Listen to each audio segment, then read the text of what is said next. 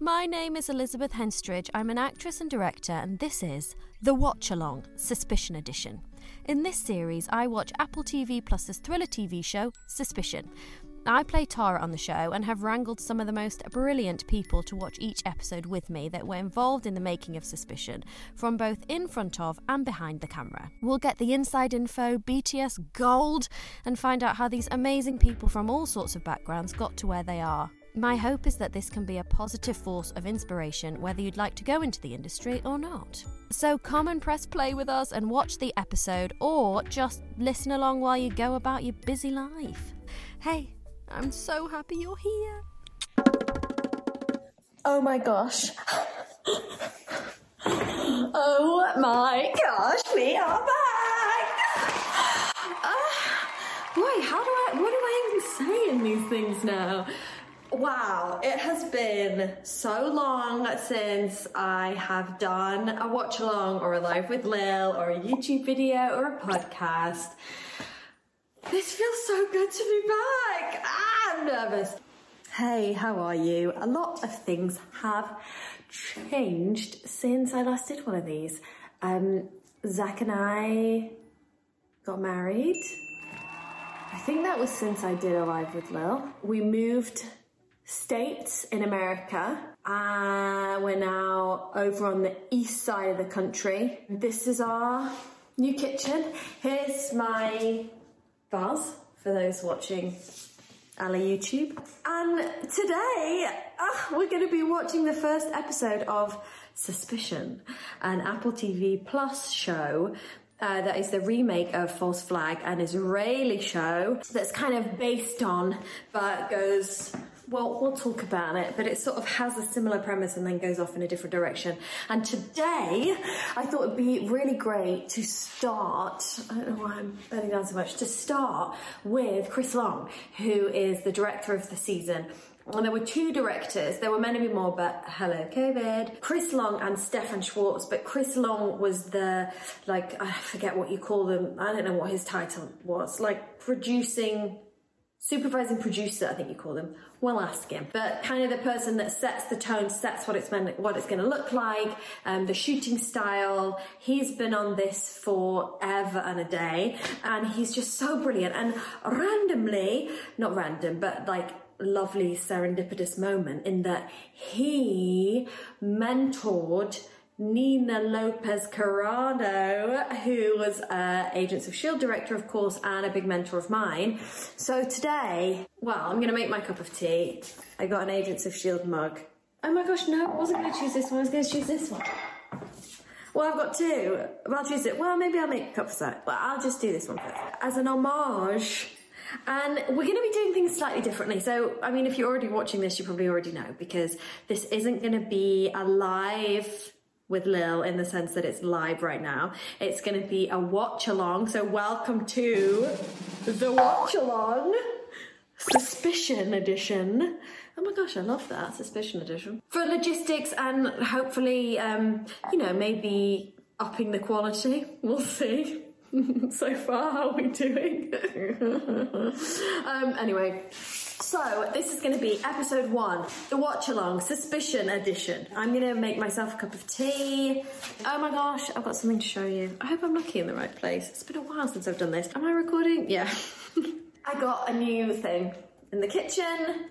There is no kettle. Instead, we have a hot water tap. Wow, so you just press it, hot water comes out. So, that's great. I didn't think I would like it. Turns out I do love it, because I thought, well, how are you going to know what temperature you're meant to have it on?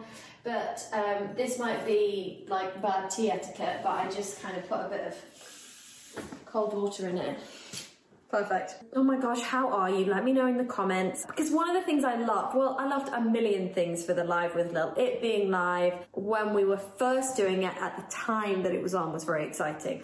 But I loved getting all your guys' questions of what you wanted to know, of the guest that was on there. So obviously that bit, it's a bit lost because it's not going to be live, because I'm just going to see how this framework for it all goes. Anyway, because of that, I've asked on my Instagram questions for Chris Long. So we've got your guys' contributions. Thank you for that. And loads of them I just absolutely loved. So we'll definitely ask some of those.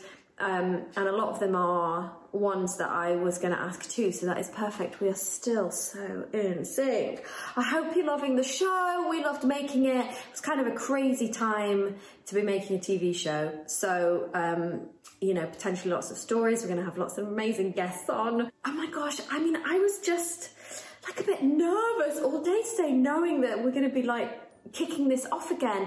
And then I just started watching the episode again, you know, before, just now, and I was like, oh my god, I've got so many questions. This is going to be really great and really exciting. And Chris is just amazing. He's actually been wonderful to me in terms of directing.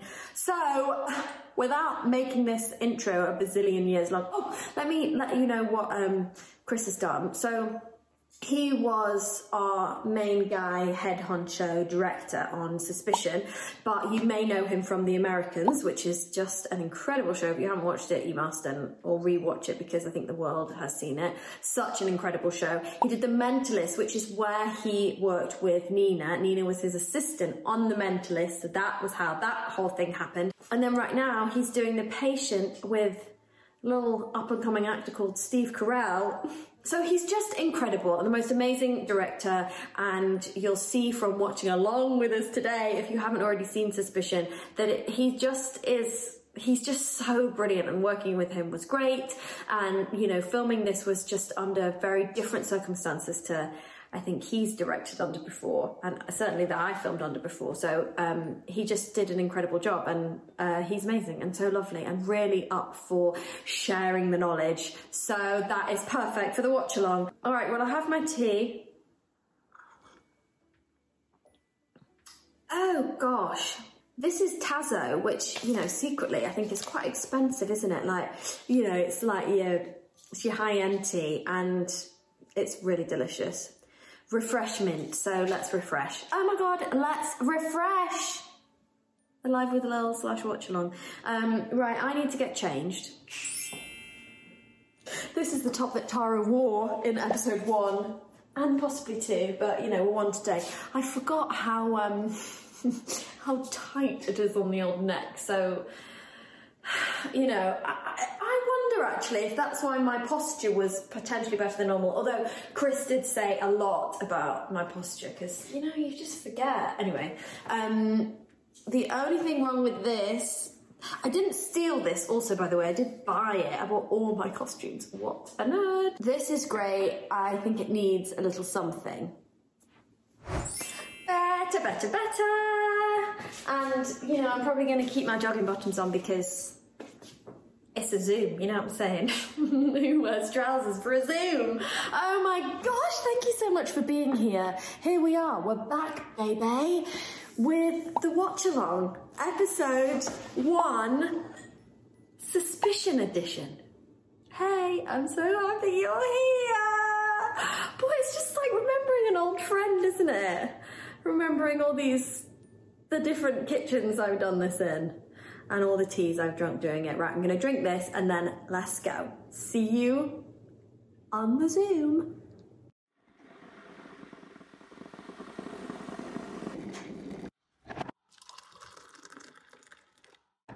Thank you, Chris Long, for being here on the first Suspicion edition of the Watch Along. Thank you so much. Episode Uno. So for everybody watching along with us, we're going to try to press play at the same time. Are you queued up, Mr. Long? I think I might be on some preview for another show, which I'll get rid of because it's not as good as ours. Don't know what it is. Just skip that. Apple Original. Okay, press play, go. Go. Brilliant. Oh no, I paused mine again. Well, we'll be about the same place. Yeah, UK production, I'm on that bit. Yes, me too. Okay, perfect. Oh my gosh, we're up and running. Chris Long, thank you so much for being here. You're such a hero of mine, obviously. And I will just say, I have my Agents of S.H.I.E.L.D. mug with me because of our connection with Nina Lopez Corrado, who was, you know, and your assistant, and then you were her mentor, then she was my mentor. So that all just works out brilliant. That's amazing. And now she's an incredible director in her own right. Oh my gosh, doing so much stuff. Which is a success story and a case for digging into like a career, went to Full Sail, became my assistant for 8 years, like prior to The Mentalist on a show called Dirt. And, started to direct for me and little insert shoots, things like that. And that was sort of a career progression, becoming a director's assistant and then, hopefully getting a chance, and there's a lot of things that had to go right for that chance, Yeah. A long-running show is one of them. Yeah. Hey, so this scene with Leo walking through the hotel, this was obviously such a huge pivotal scene without spoiling too much of the, I'm assuming anybody that's watching along with us has seen at least the first few episodes at this point. Yes. Can you talk about this and how you approached it? And was there a ton of pressure on like nailing this section? Yeah. God, it really was. Yeah. Because it was the opening of the show and it was shot day one. So was it shot day one? And you only had one piece to do, which is walk through in a bathrobe. Yeah. I was like, little walk through the bathrobe, yo. Right. There was a lot of pressure on us, and it's the opening of the pilot, it's the opening of a series, so it had to be slick and glitzy, but it had to be told from Leo's POV. Garen's the actor, I had to interpret something, and it had to tell us right away and set up what this inciting incident is. So I think we achieved it. I think it looks good. I think it's great. I actually I shot it to a Youngblood track called Machine Gun. But we had to sort of change the music out in the end because if you look that up on Spotify or somewhere, behind Machine Gun, there's another line for the name of the song, which I won't say what it is, but the song has a few F-bombs in it. So although rhythmically it really works, we had to get taken out. So with stuff like that, when things like that happen, because that's bound to happen, right? From the so many stages an episode of TV goes through, as a director, you shot to that because you love music, right? Yeah. Like you love the rhythm of stuff. And I know that you played that for us of the track. And even now it makes me like feel excited whenever I hear that song. And I have it on my Spotify, like upbeat playlist, and that really, How do you just have to go, oh, sure. Or do you then get to put in different options, or is that then out of your hands? Like, yeah, I was very, very, very, very attached to this one. So it was hard for me. It was very hard for me to give up. And so we tried a lot of songs, that many people suggested to replace it with. But look, at the end of the day, Apple are paying for this thing. Everybody works for somebody. And it just had too many F-bombs in it. And when you cut the F-bombs out, it never really made much sense as a song. So, therefore, we went with another. Which now I'm attached to too. So that's it. I know. It's the same in acting when you go, oh my gosh, I love that line, and you see it and it gets cut out, and you're like, but you don't see. Everybody watches things from a different perspective, don't they? And the song that's in there now, I loved and forgot about the song you showed us, and then. And then I remembered, I was like, oh, wow, this still works. And, there's so many people that, in the final mix of of course the show, isn't it? It's a team sport, and it doesn't matter where you are in the business. You unless you're in very rarefied air, Coen Brothers type air. There's nobody really in TV that has that sort of, maybe Ryan Murphy, but people like that. But that has that sort of like final cut. Somebody is always answering to somebody.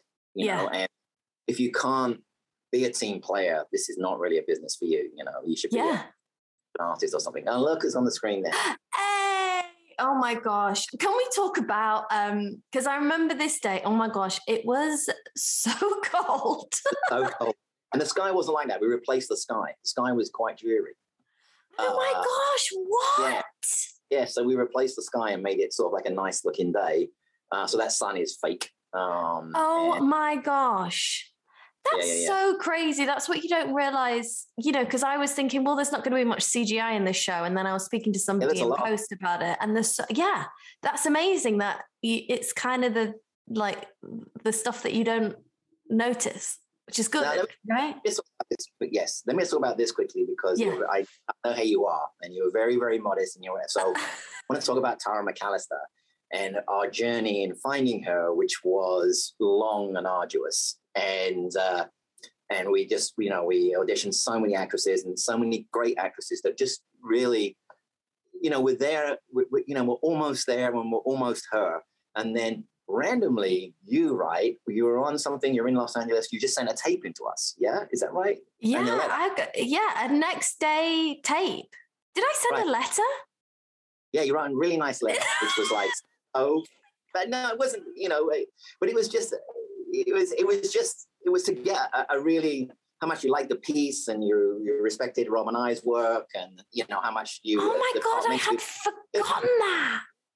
But it really meant something, because not only were we it does, because you think to yourself, oh my God, this actor's really thought about this part and really thought about this character, and what she's saying about the character is exactly spot on. And so because you're in your audition and you weren't directed, you just took a hit, and you took a hit which was incredibly close to what we were thinking anyway. And it was like, well, she's got a great handle on the character, and she's really good. And, I think we called you up and offered you the job. But we'd seen an enormous amount of actresses who were incredibly good. I could list off 10 people you'd heard of that we saw for it, but it just was, you encapsulated her. And part of that is because you have an incredible realness and reality in you, and an accessibility as a character. And you have that working class thing that's inherently in you. And this was in our character, that she was a working class girl that had done very well and got to a certain level, that had principles, and so, frankly, you're almost not too far to where our Tara is in our heart, and so therefore that's why we really, that's why. Yeah. Oh, thanks, Chris. It's so great when because I do, as an actor, you do a million auditions, and most of them you never hear from, and you get kind of used to just that rhythm of do an audition and throw it away and don't really think about it. And this was one of those that I just thought, well, this is such a long shot. It's a tape audition, which usually, I never usually hear back that much from tapes, because nice to be in the room and to meet people, and you get a feeling when you're in the room. Yeah. And then, it just, when I was reading the character description of Tara, it was that she was from the North, but had to, moved away and was trying to make something of herself. And it was. It was, I felt like I was intimidated by her, because she, has a high status of intelligence. And I felt like, well, she's a mother.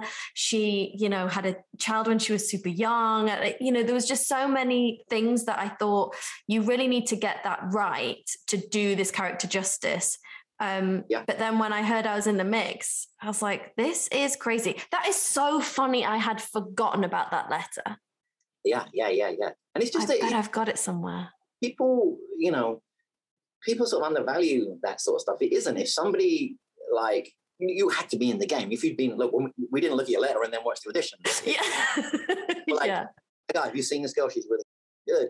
And we're like, yeah. And then there was this letter, and it was like, wow, this, she's obviously really thought about this and just taken one big hit from wherever you were, or Los Angeles or Atlanta or Canada or wherever you were. Yeah. And, it sort of worked out. And when I see you here in this scene with Heather in those surroundings in Oxford, and how prestigious and rich and lush and everything, Oxford looks in this thing, it works so great.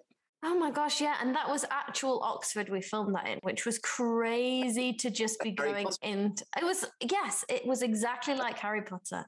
Yeah.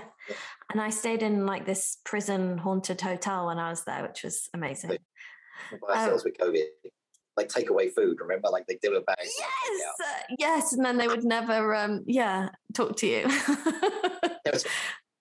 Can we talk about Lydia West and Georgina Campbell, as is Natalie and Monique? How was that casting process? How did you find them? Yeah. So Georgina is like, she was one of the first ones that I felt like we nailed down. She was amazing. She was incredible.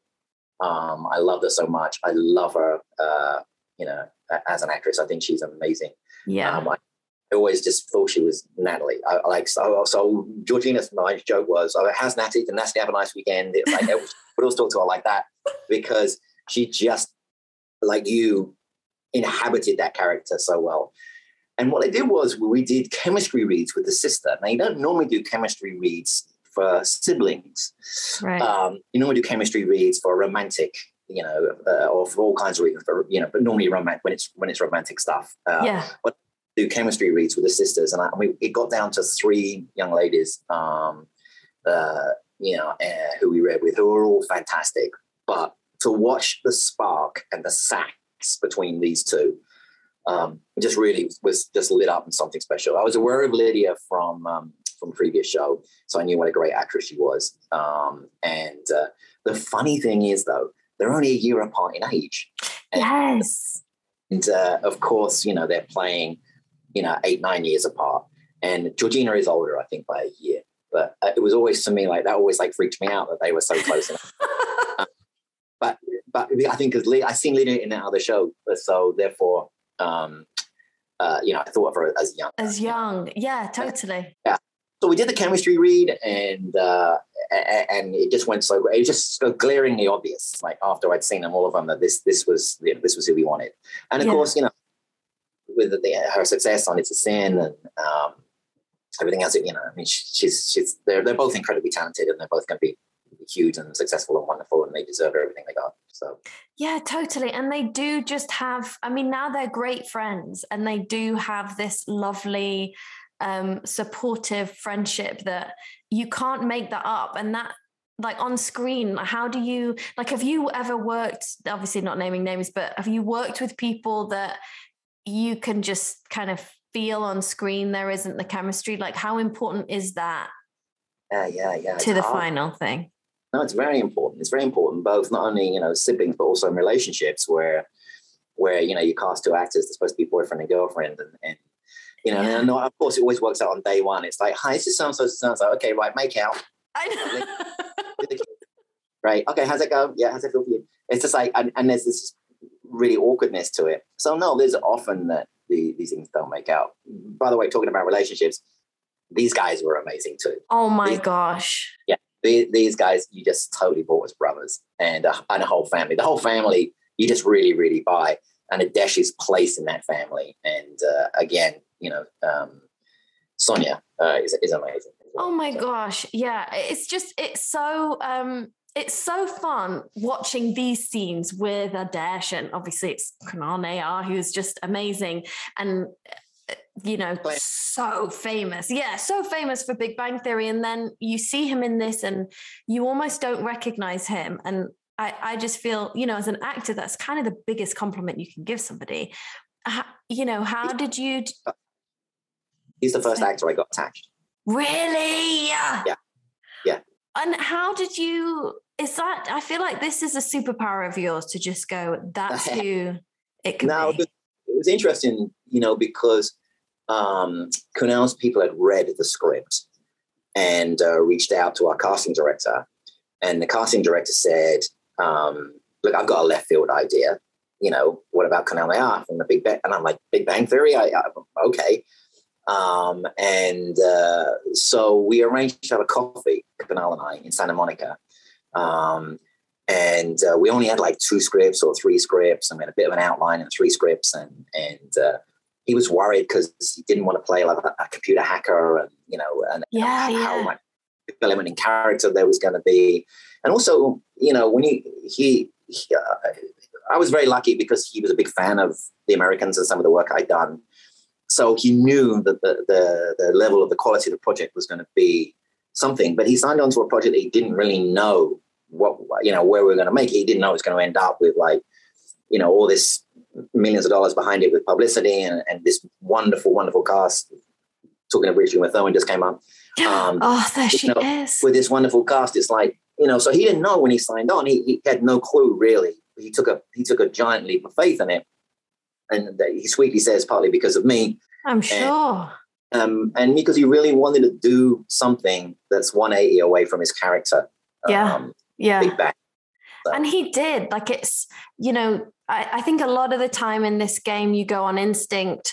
And, you know, when you're at a canal level, you are choosing the projects. You're like putting your faith behind people, which is actually really, I would imagine, quite scary, because, you know, where I came into it was just like, it was another audition and I would have loved to have done it, but there was no, like, I only audition for stuff that I would like to do and feel like it aligns with what I want to put out there in the world. But still, it's like, I audition for a lot of stuff that I don't get. Whereas when you're at a canal level or an Uma level and you're coming in and you're very decidedly choosing, like, that must, do you find that, like, how does that make you feel? Is it like flattering? Is it a lot of pressure? It's a lot of pressure, responsibility. I mean, with Uma, it was like, well, first of all, there's Nora Emmerich, who we know where. Oh my gosh!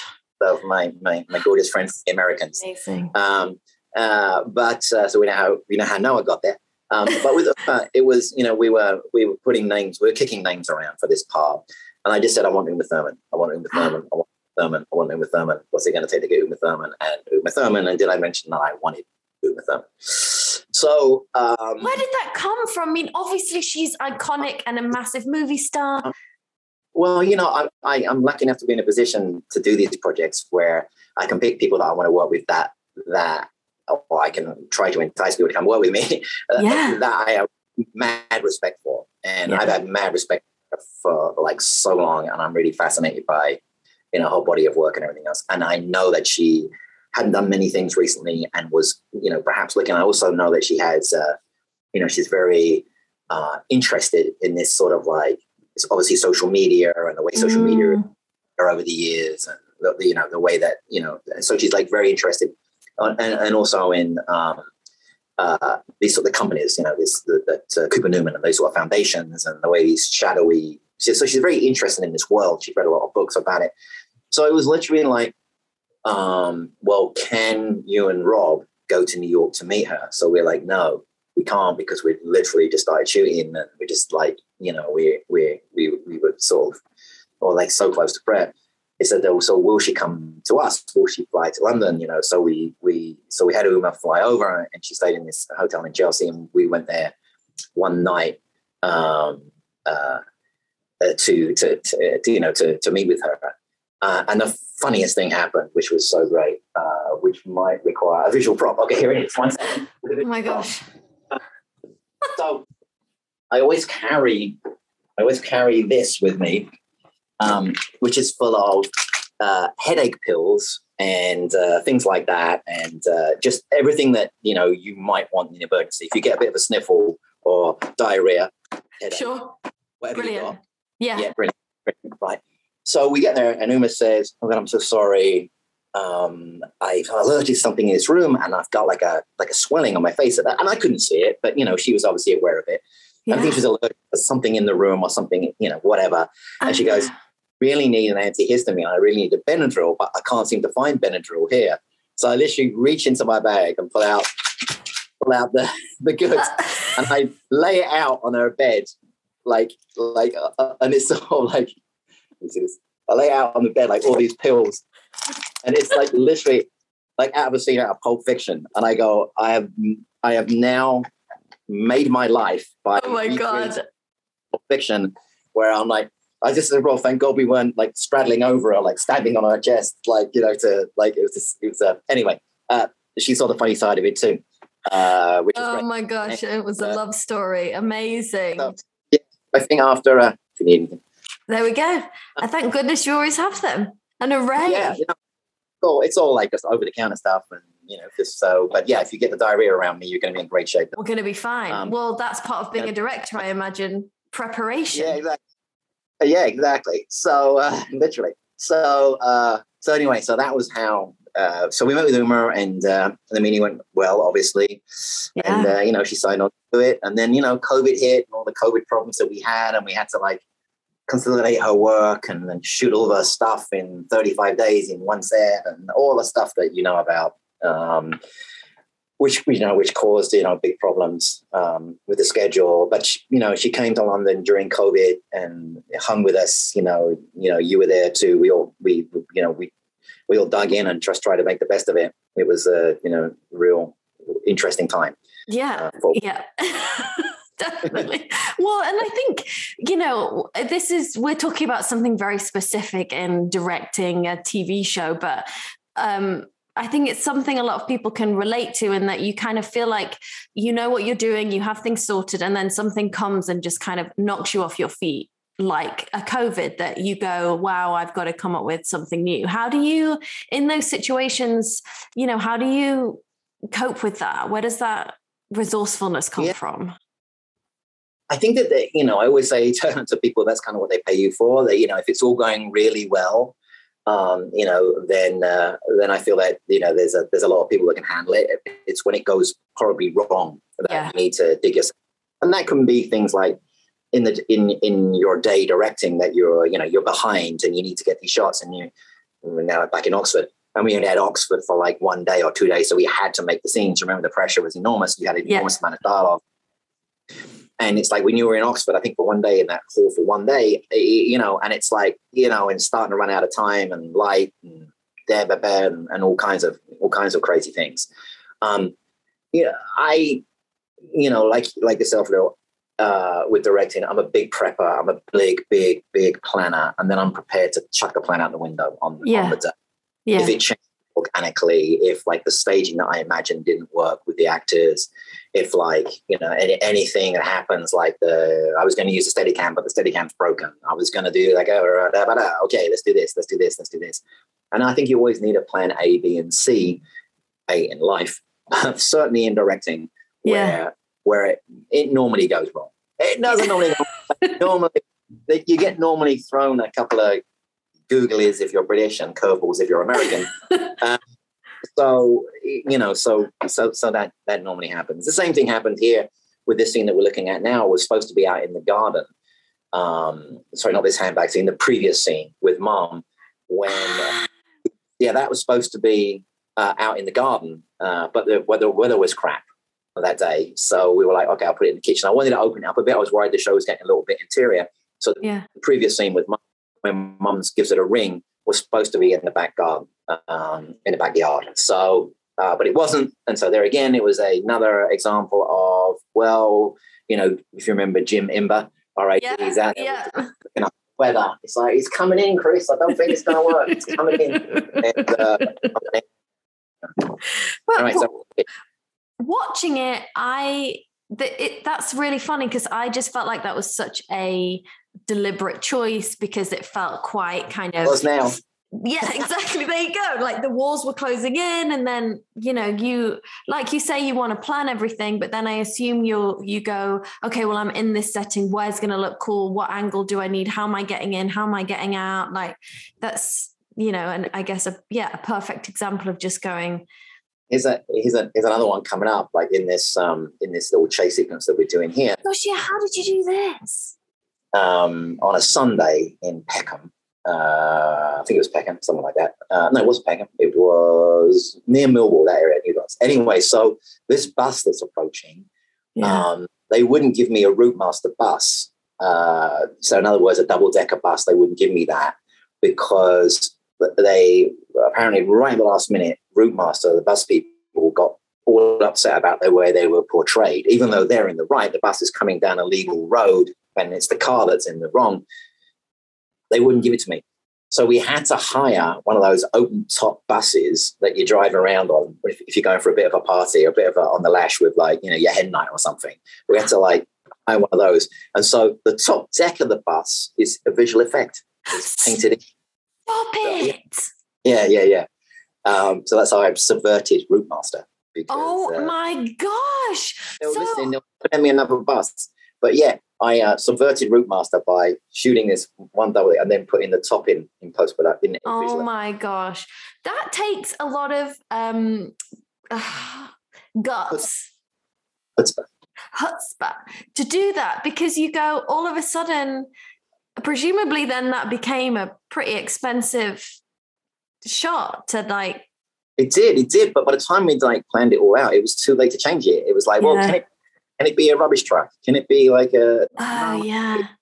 Because rubbish trucks can't go only... It was a bus only thing. And I was really just attached to this idea of a bus, and I wanted to show where buses and things.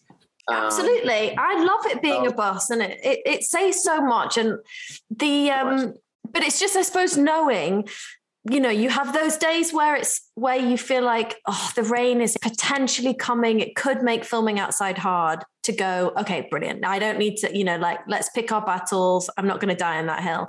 And then you go, no, I really want to try and make this bus moment work. And is that just an instinct thing that you just go, no, I'm willing to fight for this. Yes, I can do it, you know? Yeah. It's you're exactly right. It's about everything. It's the way you are in life. It's about relationships, about everything. It's about picking. Yeah. And it was important to me as a bus, and they said it was going to cost $15,000 in visual effects. I said, I don't care. Yeah. You know, I want our bus, and if we can't get a bus, then we'll get half a bus, and I'll paint the other half on top of it. Thanks. Give me half a bus. Does that just come from, you know, you've done so many shows, The Americans that we've mentioned, you Mentalist for years, like, does that just come from, like, is that just wisdom? Is that you know? Yeah, it is. Yeah, I mean, there's a certain amount of that. It's your gut reaction, you know, which you have great gut reaction. You know, people have, you know, so you have to trust your instinct that, or any gut reaction that you're doing the right thing. Yeah. But then also, I've been directing for 25 years. I've directed 120 projects. So you haven't. Yeah. Oh my gosh. So, stop me if you want to talk about specific scenes that are on, but can you? Keep your eye on. Can you talk about how you got into it? Because it's something that I found very inspiring, and I think we really bonded over.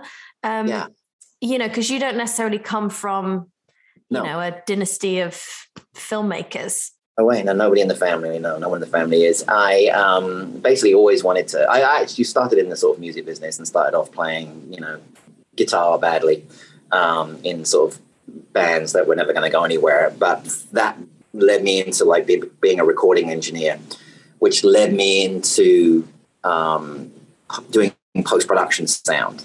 And then when I moved to the States, I sort of had like these two things. I moved to the States 30 years ago. I had these two things that I was in. I was either going to go back into the recording music business, or I was going to go into post-production and sound and stuff like that. And I got the first job I got. The first interview I had was with Walter Becker from Steely Dan for his studio, and he didn't be giving me the job. I wouldn't be sitting here today with you. I'd be doing something else. But the second job I got was for Lorimar post-production sound, and I got it, and I got attached to a show called Midnight Caller, and I met somebody who became my mentor, a gentleman called Bob Singer, and I went from post-production sound to like associate producer or post-producer to a director with him over the course of like 8 to 10 years. So, wow. Director. So that was a sort of a very long way. I'm 60. That was like 40 years in like in 40 seconds. So there you go. Yeah. That's amazing though, because it's, you know, you go, it's sometimes the things you don't get are the most important things. Yeah. That, like you say, imagine if you'd got that, or imagine if your reaction to not getting that was, oh, fine, I'm just going to go back to England then. This, I guess, isn't going to work, you know, because presumably that was a massive move to come over to the States. Yeah. My wife's from here. And she went to acting school, RADA, in London. And she was living in London. And she lived there for 10 years. So I call her the half and half. So she was from here. So at least I had, you know, her family here, but her family are not in the business either. So it wasn't like we, you know, were in the business. This is an interesting one here. I just want to say. Yes. Actual plane that we shot on, a real plane. And normally you don't get to shoot on real planes because real planes are incredibly difficult. But because of COVID, British Airways were basically giving these planes away. No joke. They decommissioned so many transatlantic airliners, so many that this guy who runs a company that rents out aircraft bought one, and we were the first to use it. Now, he didn't tell me how much he paid for it because he wouldn't tell me, but I know that the engines, which were still hanging on this thing, are worth $1 million each. All engines on these jets are recycled. They're pulled off right away and recycled because they're Rolls-Royce engines. They cost $1 million. So I know he had $4 million hanging on this plane in engines.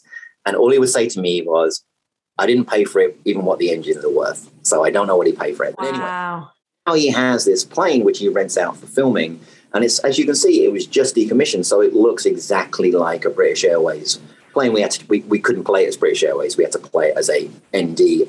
I think we called it Euro Airways or something. So the things on the back there where the seats are and all the signage is different because we couldn't play it as British Airways because we couldn't get permission to use British Airways because of the subject matter and the nature of it. Yeah. And so, but he has this decommissioned jet, which is like great. And it's there at its resting point. It won't fly ever again. They're going to rip the engines off it, sell them for $1 million each. And the rest is history. But we were very, very, very fortunate. So we shot this after COVID. Now, the next piece where he gets off the plane, we shot before COVID, and we shot that at Stansted Airport. So what we were stuck with was we'd already established how many people were getting off this plane, which was huge. So many people. But when we shot this during COVID, there was very strict COVID limitations. So it's like, well, how are we going to have this jet full of people when all those people, because we already shot the B side of it, him getting off. And so we had to sequester an entire plane load of people for 5 days in a motel. Yeah. So all of the extras that you see in a moment when he comes out of here, you'll see all the extras standing out. They all lived together for 5 days in a hotel, being tested every other day, so that we could do this scene. Just an unbelievable expense. Oh my gosh! Darren, our producer, Darren McLeod, was very resourceful and was very good at helping out with these kind of things. And yeah, that's what we did. We put all these people up, and the little boy has now been handed to Sean. Sean, yeah. The little boy is 1 year older on the plane than he was off the 1 year at that age is huge. So we were like, has he grown much? Oh yeah, he's like got a moustache and he's like going to school. And when we saw him, we were like, wait, so you'll see that Elias is holding him and it works for character too because he's hiding behind the kid's head. Yeah. But in a moment he gets off the plane, how he's holding the kid so that we don't see too much of him because in the next cut he's 1 year younger. Literally. Oh my gosh. So this is because we started filming and then what do we do? 3 weeks and then we shut down because... Yeah, we shot 20 days, then we shut down for 5 months. And then we had to figure out how to do it. So you see the kids the way he is. I don't have a shot of him. Because he's literally got a moustache. Oh my gosh. I did not even notice. Didn't even think about that. And then the next cut, here. So here he gets off the plane. And then everybody in the next cut, well, when you get back to the next cut, is 1 year younger. Oh my God. Yeah. That's so amazing. Yeah. This is one of my favorite scenes, actually. Oh, yes. So I got quite a few questions about,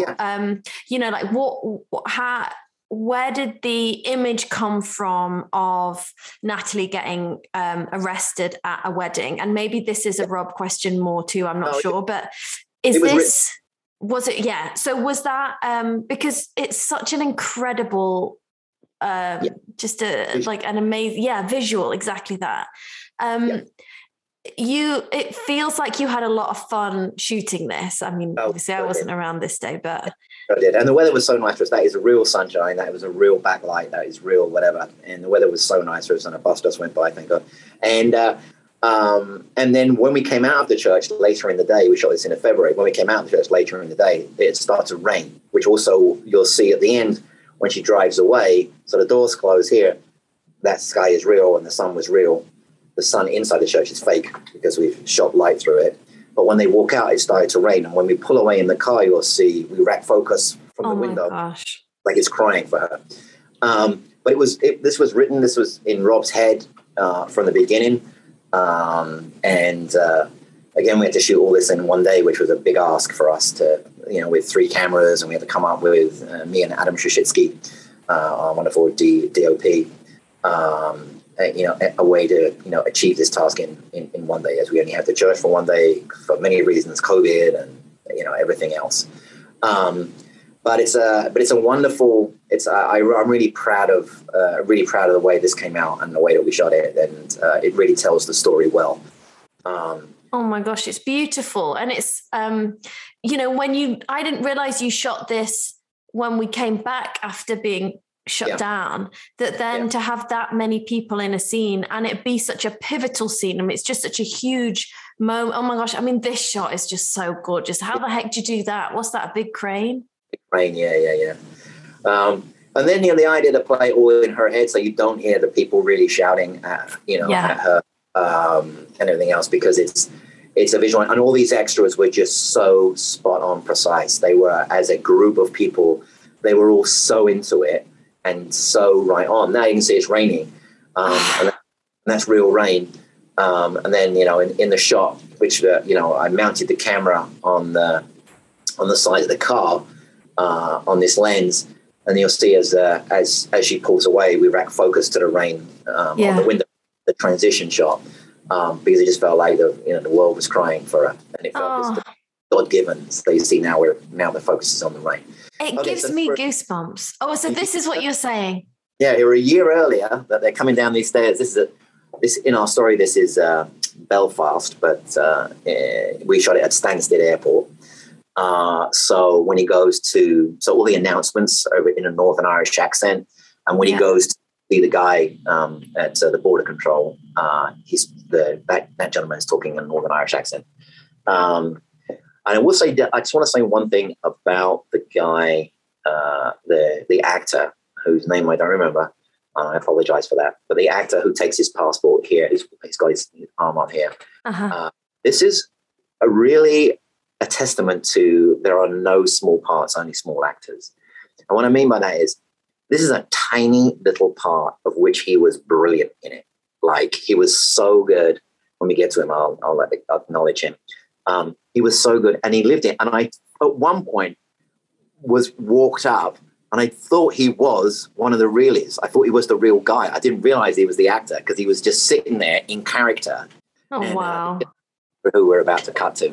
And he was absolutely fabulous. There are no small parts, only small actors, and he made the most of it. And I will always remember him for, you know, if I'm ever doing something else, I just remember how committed he was and how he showed up and how great he was in it. And because sometimes it's the smaller parts that can absolutely kill you in casting. As in, like, hard to cast?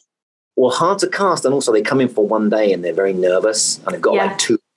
They want to put a lot on, you know, the two lines. And, you know yourself as a director, it's really about withholding and with acting, it's not about like playing to the gods, you know. So when they've got two lines, they've been in the trailer rehearsing those two lines in front of the mirror, and it's like, it's time for my two lines. I'm going to give it loads, you know. And he wasn't that way. So in other words, that sometimes when they just come in for one day, they can overact and they can, you know, stick out a little bit compared to the others, you know. Yeah. And it's we replaced this guy here too. It's about keeping them comfortable, and it's about keeping them, you know, whatever. But he was just so great. The image of the guy we're about to come up to was an image that I had, like, first, you know, like, very much. This was the last day of before COVID, by the way. Yes, I remember. So she gets out of the car here in this parking lot, and I always wanted symmetry with it. You can see the way that we lined the shot up with the lights. We always try to create this sort of symmetry. So I always loved the idea of this guy holding a dress. I had this image of this bloke who's like, he's brought drunks into the, you know, he's drunks, he's arrested bad guys, he's arrested gang guys, but he's just walking along, lifting this dress up like she's walking down the aisle. And I wanted that shot of her walking down the aisle. Yeah, it is so beautiful. And it's why you are just the best, and why Kunal and Uma will have a cup of coffee with you and go, yes, I'm in, because it's those detailed moments of going, it says so much in that moment. Like the whole montage of her coming, not a montage, but of the sequence of her coming out of the church and then getting in the car and then driving off. In the script, you know, there's no lines. It kind of probably just says she leaves, gets put in a police car and drives off. Yeah, exactly. And then you make it beautiful. There's a moment here, by the way, thank you. There's a moment here. He takes a brief moment before he puts this helmet on, because he said to me, if I put that helmet on with this bloody wig on, it's going to be really hard to get back on. So make sure you're happy with the shot before I put that on. So he has this brief moment where he's waiting for me is he going to say cut or not? Because I'd say cut a couple of times. Yeah. So that moment, which is a great Sean moment from Elias, who was very good in it, was a great Sean moment. But that moment, which is reading as Sean preparing himself, is waiting to see if I'm going to say cut. I love that because it really works. And I suppose that's why you stayed on him for that moment, because it feels very Sean. It feels very Sean just to take that moment and compose himself and put it on. So this shot of you getting your nose swabbed or your mouth swabbed, pre-COVID, we had no idea, did we, that this would become our life. I know. That thing in our mouths or our nose or wherever we go. I know. And then we're coming up to what I think was one of our funniest moments, our funniest shots that we did. I got so many questions about how you did this from a bunch of different people. You did it. We all did it. And it's basically, if you think about it, it's the simplest shot in the world. It's a camera that goes around, and then you guys were rushing into position and being still, remember? Yeah. People can't believe it when I say that. I know, but no one can believe it. It's, the hardest one to get out, of course, was Natalie because she's wearing that dress. But the second the camera's off, she's now running, right? She's running, and Kunal stepped in, okay? And we had to clear Natalie, and everybody, we had to act normal. And then same thing for you as we come around Kunal, like bosh, Kunal's running, and you just stepped in as still as possible. And it's the stillness that you guys played that sells it. It's the stillness, the fact that I can see a little bit of breath on you, like you maybe, but the breath plays as nerves. Yeah, the breath really was you running in. Yes, because it's quite a long, quite a few steps to get in there, and it's literally like. Not messing that shot, girl. Yeah. Well, and also for Angel, who plays Vanessa, the police lady, to not get distracted by all this cameras going around. People running. She was just amazing because that was a long speech, and then she had to keep eye contact even when somebody wasn't there and then was back there. And that was amazing. Did she know beforehand that that's how you were going to shoot it?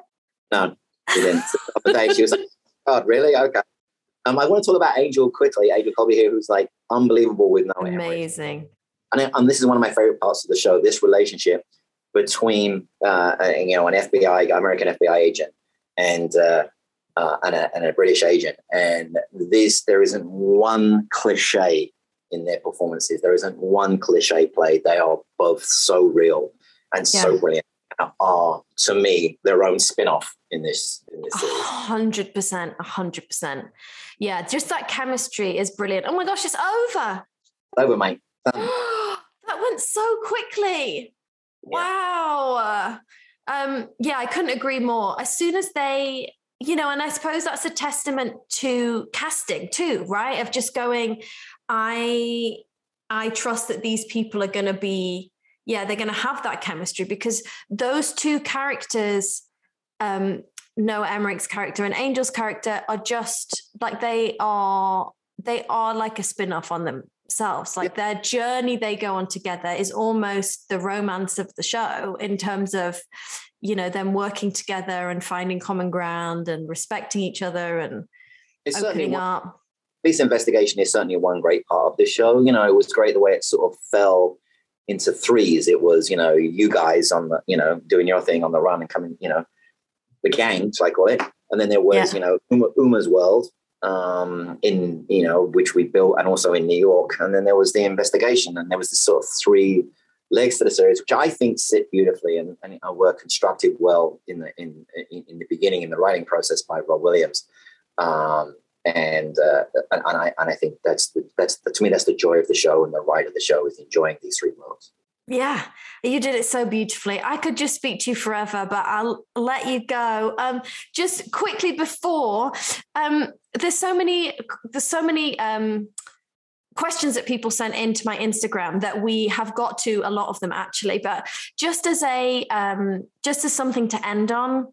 Yeah. If somebody either wanted to pursue something, whether it was being a director or just some kind of dream that might feel a little bit far off, do you have any, like words of wisdom if people are struggling, or if they just it can feel quite far away, whatever they're trying to achieve. Yeah, I think that this can feel unattainable.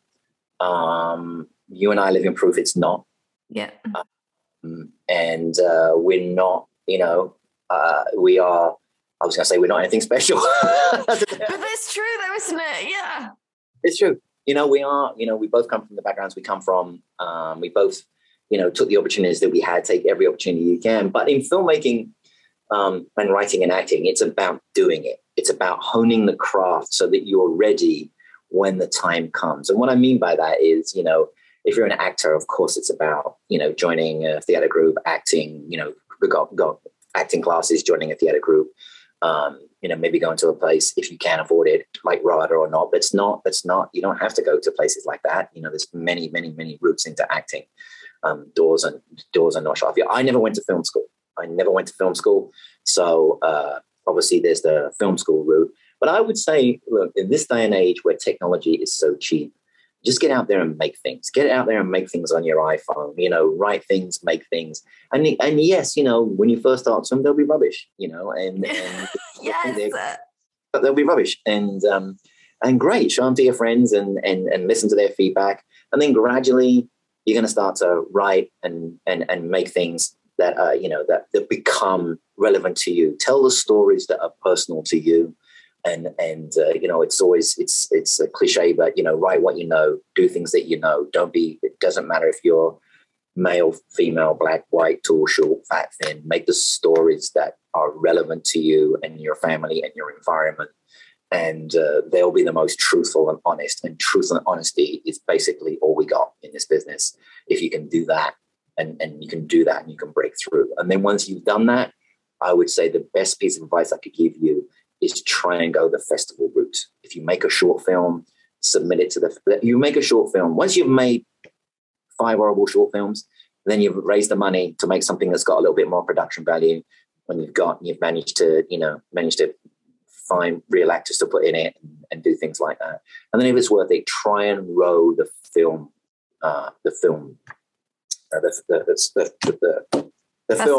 festival. Thank you. Yes. Because that is how you're going to build like a CV and a resume for yourself. Yeah. Because everybody, because of the accessibility of, the equipment and everything, a lot of people can make films. It's true. But if you start to build something for yourself, then it's like, okay, I made this short film and it got into so-and-so festival and it got okay, like, let's have a look. And that's how. Mm-hmm. So yeah, let me tell you a story about this actor that I know called Harry McQueen. Harry is a wonderful actor, but not particularly successful, I think, by his own admission, but had done little parts here and there on the EastEnders and things. And he played a young Gordon Goody in a documentary that I did. And I stayed in touch with Harry, and he always wanted to be a filmmaker, and he was always keen to find out what was going, how to do it and how it was going on. And he made a movie called Hinterland, which I think he made for 50. Now it's £50,000. It's a lot of money. I'm not saying it's not a lot of money. It's a lot of money. But he made it. But when it comes to making a full-length feature, it's not a lot of money. Yeah. And he made this movie called Hinterland, and he took it to the festivals, and it did, fairly well. And he won a couple of awards for it, and it was great. And he went away and he wrote a full-length feature, not based on Hinterland, a different sort of feature. And that was called Supernova. And he got Colin Firth and Stanley Tucci in it. And we released this movie last year. It's a fabulous movie. Now, that's a very simplistic route that Harry took. What I mean by simplistic is it seems simple. I don't mean it was simple for Harry. I mean, it seems simple. Yeah, just make a short, then make a $50,000 film, and then give a script to Stanley Tucci, and he'll get Colin Firth in it. They are events that happen to him. So that's the lucky part that happened to him. The work that he put into that, learning how to be a filmmaker by being an actor, by being around other filmmakers, by being around people like me, I like to think, allowed him the tools to go out and make this stuff. And now he's doing incredible. And I hope he does another big movie soon. It's a great movie, Supernova, and you should check that out. I'm being curious, right? And when you're around people like you that are really up, I mean, I asked you a million questions on set, and you're just very much you're a leader, but you're also a mentor to so many people, which I think is something that is something to be really, just proud of. And, that's really important. That's how people get to that next stage. Everybody has somebody that kind of helps them up to the next level. And, I can't remember who it was, but it was somebody, I really can't remember who it was, but it's a beautiful expression that our careers are all like hitchhiking. We were standing on the side of the road trying to get a lift. We can't get a lift. Suddenly we get a lift and we get driven up the road 35 more miles and we get dropped off and we get another hitchhiking. I'm still hitchhiking. So are you, Lil. This is what we do for a living. And we're always striving to do better. Even at my age, I'm striving to do better. I'm striving to do bigger work, better work. And I think the thing is that, there's another expression which I love, which is the harder I work, the luckier I get. Yeah. And I think if you gotta stick around positive people, you got to have a positive attitude, and don't get sucked into negativity, and hang around people that you can support and they will help you. Yeah. What a great way to end it. Chris Long, thank you so much. Congratulations on Suspicion. You're just a master, and I'm really happy I got to kick this whole thing off with you. Thanks so much, Lil. Bye. Bye. Oh my gosh. I hope you loved that. I loved that. It's funny, you speak for like an hour and there are no words now. Chris Long is just so wonderful. He's exactly as genuine as he comes across, and just so modest. He's so talented. And, as an actor, you don't really have any control over where the director puts the camera and the angles that they film you from, and how they are dancing with the camera, and same with all the crew and everything. You don't get to choose any of that stuff. And I've been so lucky with everything I've done to like really respect the people that are making it and the people behind it. Oh, and he's just one of the greats. And then you speak to him and he's just so normal and lovely. So it just shows you. Thank you so much for watching and listening. We're going to have some amazing guests on moving forward too, so stick around.